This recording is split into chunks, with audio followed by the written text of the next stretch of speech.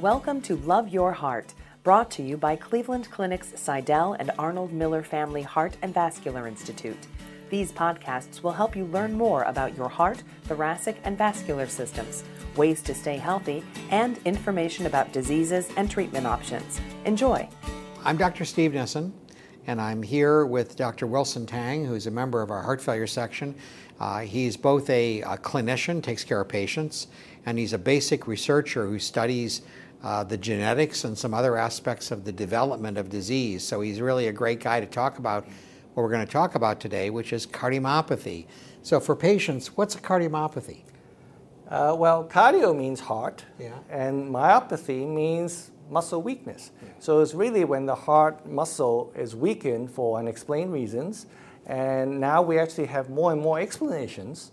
And so specific drugs and devices can be targeted to actually help these people. So the most common form we call dilated cardiomyopathy, when the heart gets big and doesn't contract very well. And for patients that have this, so what do they need to know in order to take good care of themselves and make sure they get the best possible outcome? Yeah, so dilated cardiomyopathy is one of the more common forms.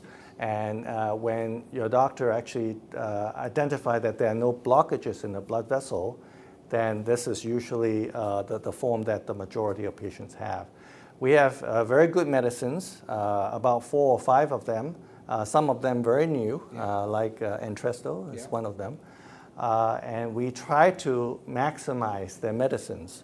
And it's just like, it's a detailed kind of protocol, because what we needed to do is try to calm down all the systems in the body by adding small increments so that people actually can balance their systems and doesn't actually get too low in their blood pressure or feeling too weak. And people feel better, and of course they are now living longer. Yes, over time people do feel better. They could walk further. We do put them in cardiac rehabilitation so they could exercise. I call them workouts, spring training, I call them.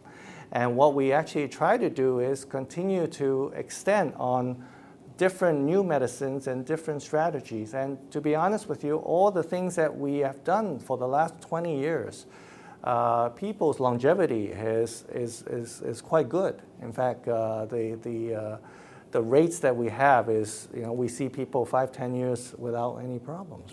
Now, you're an expert in the genetics of this disease, cardiomyopathy, and why should people have their genetic profile done, and if so, why should they have it done? So there are different types of genetic testing. What we're talking about here is testing the genes that we know may cause heart failure or cardiomyopathy. So there are panels of them. Those are well known. We have studied for 20, 30 years. We have big catalogs, huge dictionaries of what are these genes that may actually lead to kind of development of dilated or hypertrophic cardiomyopathy. It has been pretty much a routine for most people at the initial evaluation. That wasn't the case 5-10 years ago. Is that true in community hospitals, or is that true only in major? Yeah. In fact, I think there are many national testing companies that actually help. It is reimbursed, and the prices are actually much lower than what it was before. Why, when I was in training and when you're attending, we used to send it to research labs. It costs a lot of money. It costs a lot of money. Now it's probably within the hundreds of dollars. So we talked about this dilated cardiomyopathy, where the heart is kind of big and boggy, but the coronaries aren't blocked. But there are other forms. Maybe you could explain. People may have been told they have hypertrophic cardiomyopathy. Yes. So what is that? Hypertrophic cardiomyopathy is an unexplained thickness of the heart. Usually when we hear athletes having abnormal hearts that also had, suddenly kind of collapse in the football field or in the basketball court, that's the type. They actually have rhythm problems as well as problems with the blood not getting out of the heart. And they subsequently develop also stiffness of the heart. Some people actually get more and more stiff, and the heart cannot actually kind of bring the blood to the rest of the body. And there are other rarer types that the heart is just too stiff, even without the thickness, and a very rare type that potentially have a lot of rhythm problems. It comes from different families. Now let's just take on one more for patients. So For people that have been told they have amyloid heart disease, maybe you could explain what that is and whether there are treatments for it. Amyloid is a protein stain in tissues, and it's really unique. And what it does is when it deposits in different parts of the tissue, it causes the tissues to be not functioning as well. In the heart, it's the muscle contraction that got impaired.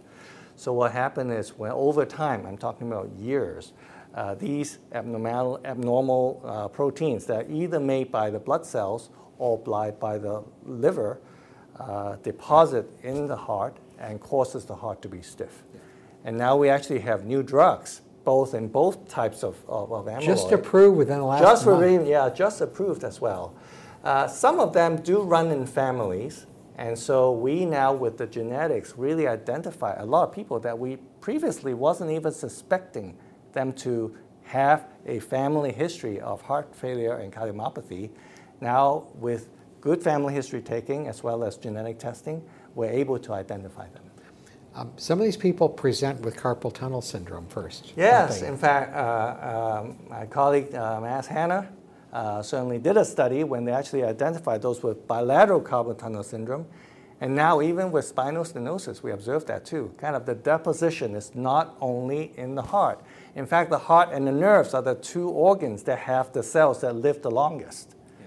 And so what happened is we actually could see in those areas also the same staining of amyloid. Yeah. Well, that's very interesting. I hope this has been helpful to the patients who have these diagnoses, and thank you so much for watching, and thank you so much, Dr. Tang. Thank you. Thank you for listening. We hope you enjoyed the podcast. We welcome your comments and feedback. Please contact us at heart@ccf.org. Like what you heard? Please subscribe and share the link on iTunes.